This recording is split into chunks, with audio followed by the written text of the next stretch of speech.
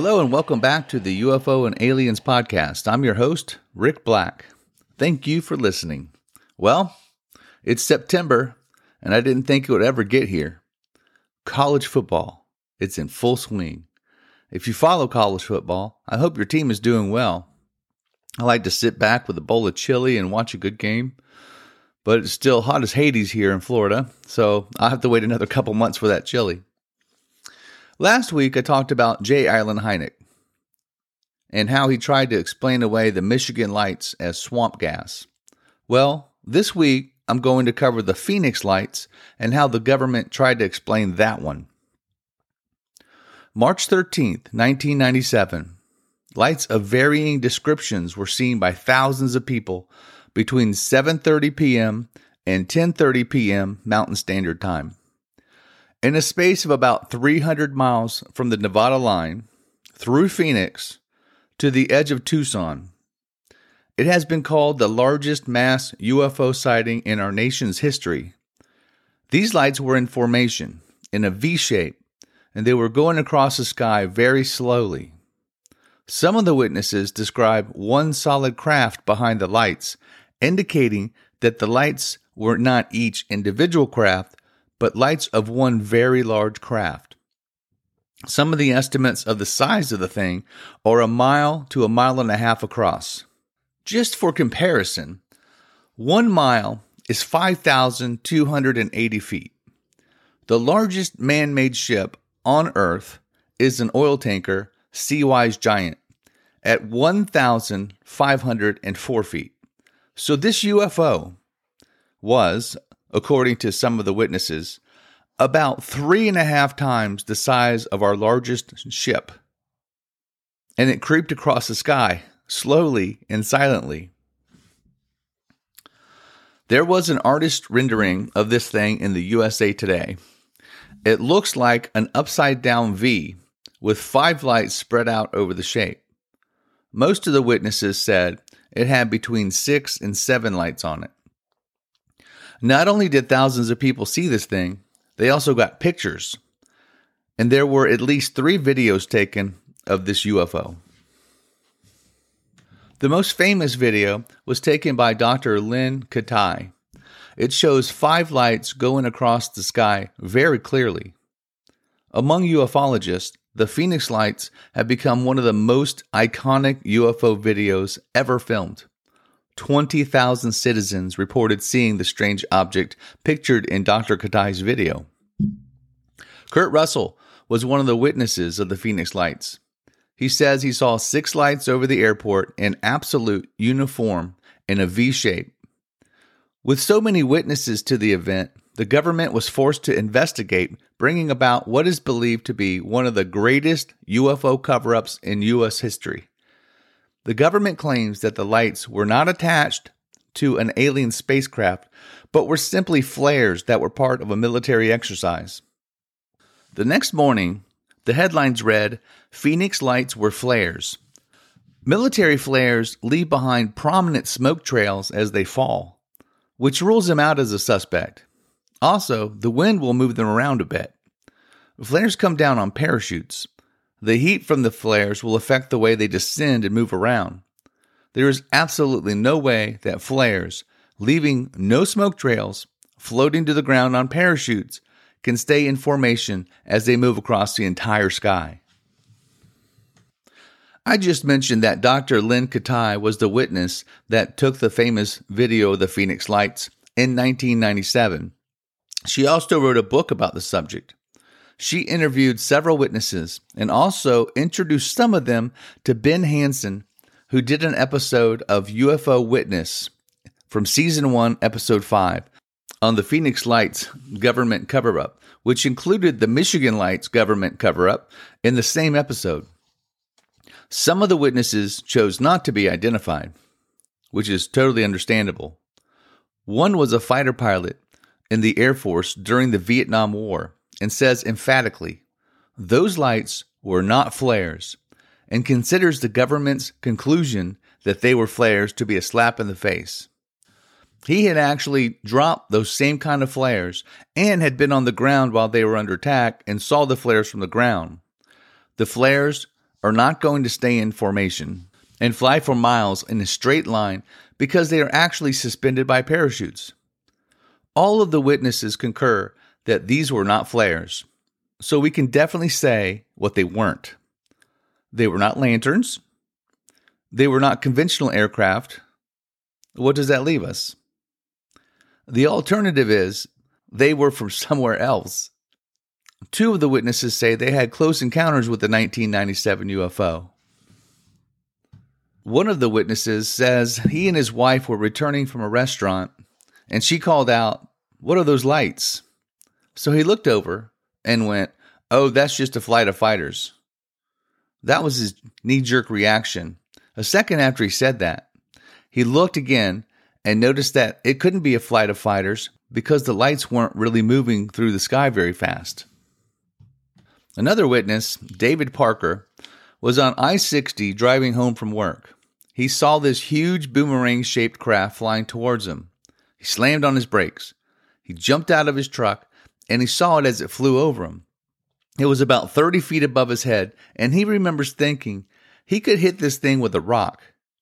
David was frozen with fear. He said it was gunmetal gray, and there were thousands and thousands of what he called thumbprints all over it. He said it was a huge craft that took up 70% of the horizon. He estimated that it was a mile to a mile and a half across. The closest light that he could see and look into looked like it had lava coming out of it. He said it poured out about 4 to 6 feet, and then it stopped and went right back up. And then more would come out. He remembers thinking he better get back or he's going to get burnt. But there was no heat and there was no sound. Frances Barwood was a councilwoman at the time of the incident. She was approached by a reporter that wanted to ask her what she knew about the objects that were flying over Phoenix and if she knew if anybody was investigating the incident. I guess she talked to him because his article appeared in Saturday's paper. She gets into the office on Monday, and her voice box was filled with over 700 people calling. So she started calling them back. What was amazing to her is that they were all giving the same description of the UFO. And she reasoned, how many people can describe something and it be the exact same description, only if it was real? So she asked for an investigation.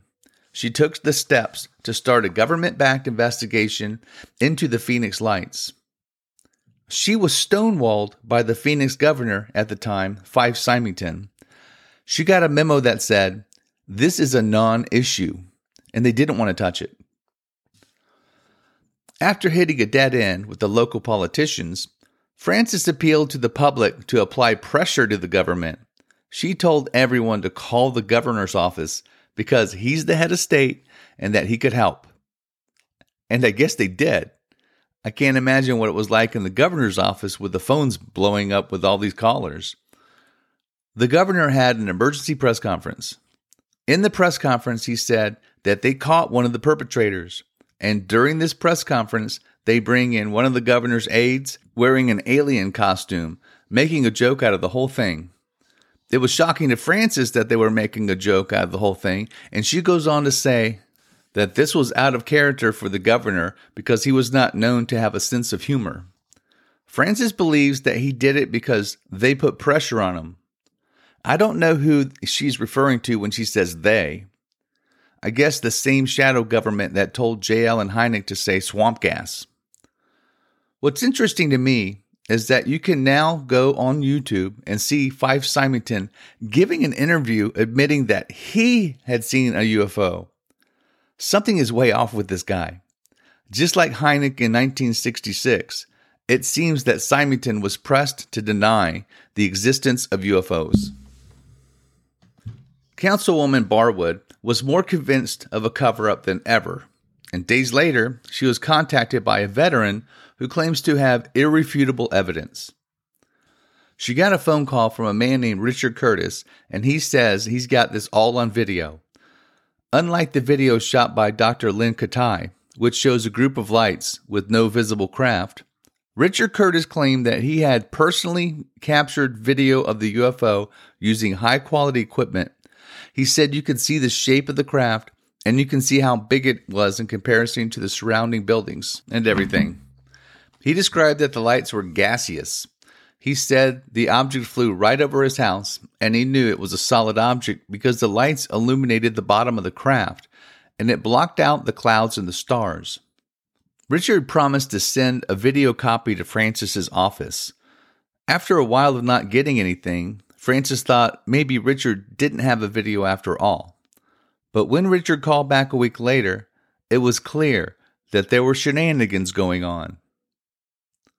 Richard calls the councilwoman a week later and asks, "What did you think of the video?"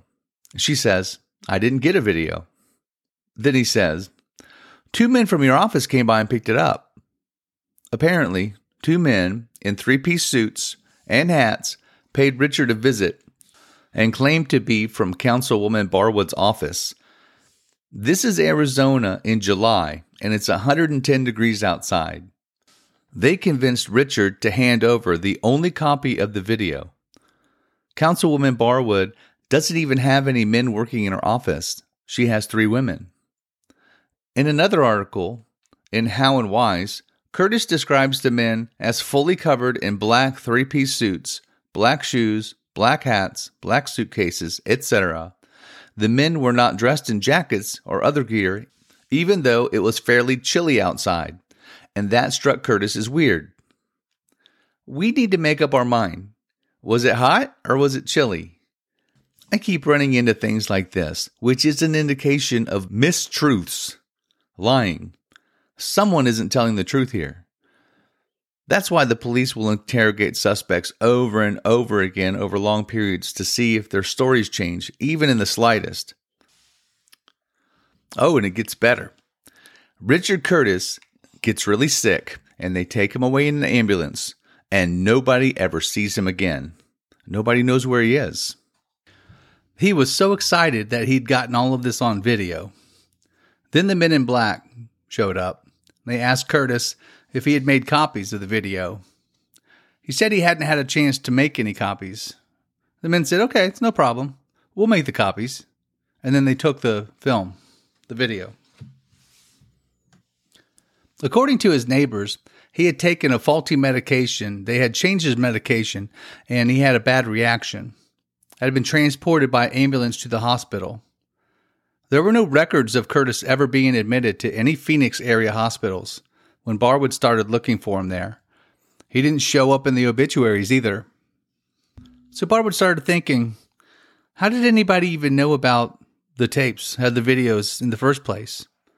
Then she decided to have her phone lines checked by a professional. He visited her house and conducted his test there. After that, he went out. He went outside. He wouldn't come back in the house. He came to the back door and he said, "No, I'm not coming in. Yes, your phone is tapped. It's a government tap." Let that sink in just a little. According to skeptics, the bizarre light show was caused by man-made aircraft from Glendale's Luke Air Force Base or other neighboring military installations conducting training drills. The Phoenix lights, according to ufologists, were not of this world. According to Richard Doty, the former Air Force intelligence officer, the civilian sightings were done by Project Blue Book investigators, but the real mysterious cases were handled by the Air Force Office of Special Investigations. Their job was to disinform people, and there are some manuals that govern exactly how they do that. And there are some cases where the Air Force knew what these things were, and they were not from this earth. Now, this is coming from Richard Doty. His job was to mix lies with the truth to provide disinformation. I wouldn't trust him as far as I could throw him. Also, when I'm looking into these cases, on several occasions, I find that people telling these stories conveniently leave out things that would argue against what they are trying to tell you. I'm trying to give you all the information I can and let you make up your own mind. A few months after the Phoenix lights, in May of 1997, there was a sighting in Lakeport on the southern shore of Lake Oneida in upstate New York. Chad Granovsky looked out the window and saw 3 lights that seemed peculiar. They weren't airplanes. They got out a camera and started to record. First, there were 3 glowing orbs, then 5, then 12. It took 3 to 5 hours, and it was over the course of 2 days. More than 100 witnesses called in to the local authorities that night to report the strange lights from up to 3 hours away. A lot of skeptics will point to this being military flares. In fact, the local military base said it was flares. A few days later, there was a black, unmarked helicopter with a black disc on it going up and down the shoreline. As it was going over the houses, it was causing what seemed to be like electronic disturbance. The fire alarm was going off. Other electronics were acting wonky. They didn't know if the black helicopter was searching for something or emitting something to try to erase the tape. Residents tried to look for answers to see if there was any helicopter activity at nearby Griffiths Air Force Base. The people at the base kind of laughed and said they didn't have any unmarked black helicopters, and they didn't believe the story. There are only 3 videos of the Phoenix Lights, and all of the owners have been harassed by the government, the infamous Men in Black. Chad remembers the night someone came looking for his family's recording of the Oneida Lake lights. He was laying in bed facing the windows. He rolled over because he thought someone was in the room, like there was a presence. He heard a noise, and suddenly there was a tall man. He refers to him as a gentleman. There's a tall gentleman in the room, and it looked like he had a hat, and he was mumbling. And Chad said, "What do you want?" And he said, "I want the tape. I want the tape." He kept saying, "The tape, the tape." Chad sat up, and the dog in his parents' room moved because he knew that because he could hear the collar jingle. The intruder turned quickly and then darted out of the room and down the hall. If Chad really believes this happened to him, then maybe he was dreaming it and thought it was real. I don't buy it.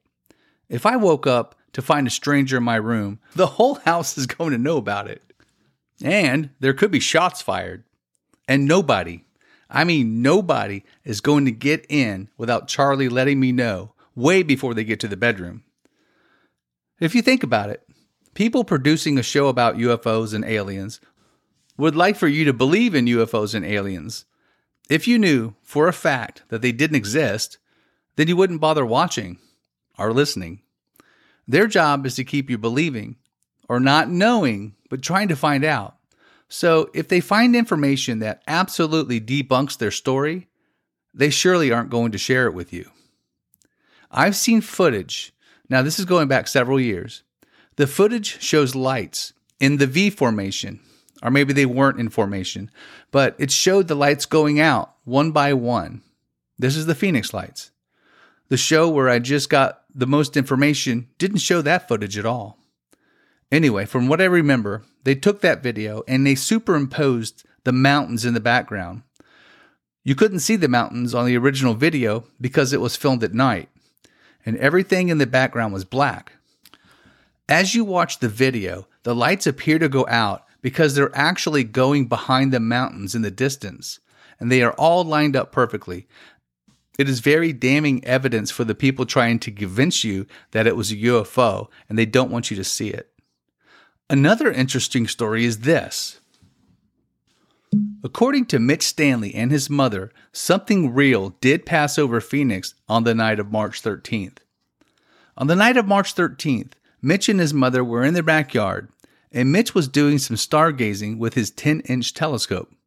Now, I've got a 10-inch Dobsonian telescope, and it captures a lot of light. If you could point that thing in the right direction, you get a really clear picture of whatever you're looking at. The two of them see lights in that V formation just like all the other people. Mitch tries to capture the lights with his telescope, and he manages to do so. He catches the leading light and notices that the light is actually 2 lights. They are the lights on the underside of squarish wings. Linda asks him what they are, and he says, "Planes." He looks at them for a little bit and moves on to something more interesting. After all, they're just planes. Linda doesn't even look at them because it's just planes. But everyone reported that it was one large vehicle flying low and slow and soundless. They were in Prescott at 8:15 and then south of Tucson at 8:45. That's 200 miles in 30 minutes, or 400 miles per hour. That's not slow. Conventional planes can do that. That's reasonable. If they were planes going 400 miles per hour, they had to be at a high altitude for people to think they were going slow. The further the thing is, the slower it looks like it's going. That would explain why it appeared to make no sound. If you get far enough away, you can't hear it. Here's another interesting little tidbit. Linda went to work and told a fellow employee, Jack Jones, what her son Mitch had seen in his telescope. Jack was also an amateur astronomer, and when Barwood made her appeal for people to call and tell her what they saw, he called. He called Richard De Duarte at the Arizona Republic newspaper, and he called Barwood directly. To both, he said that a local amateur astronomer had seen the lights through a large telescope and they were airplanes. Jones said both promised to have someone call back and take down his story and contact Mitch Stanley directly, but neither one did. Linda said they really don't want to know. Air traffic controllers claim they didn't see any air traffic that would explain the lights, but their systems work on planes' transponders. If there were a formation of planes, only the lead plane would have had its transponder on. If the lead plane turned off its transponder, then none of them would have shown up on air traffic controller scope. Military planes do turn off their transponders for various reasons, so they definitely could have been military planes. The Phoenix lights occurred over several nights, so it is very plausible that witnesses saw both flares on one night and a formation of planes flying at high altitude the next. As for the lights over Lake Oneida, on the video, they don't appear to be any kind of formation and could very well be flares seen from a long way away. The local Fox station did a story on it, and in the background you can hear the theme to the X-Files, so they weren't taking this seriously at all. I've given you a lot to ponder, and you can also go and do some research on your own. Then you can make up your own mind. Everyone can make up their own minds, and we can all come up with different conclusions. Believe none of what you hear and half of what you read. If you like the show, I would like to encourage you to help support the show. You can help me out with just $3 a month. Just go to the website and click on support. I would really appreciate the help and would be happy to give you a shout out. Do you have a UFO story you'd like to share? Is there a UFO story you'd like for me to look into? Just email me at ufoandalienspodcast@gmail.com. I'm Rick Black, and I'll talk to you next time.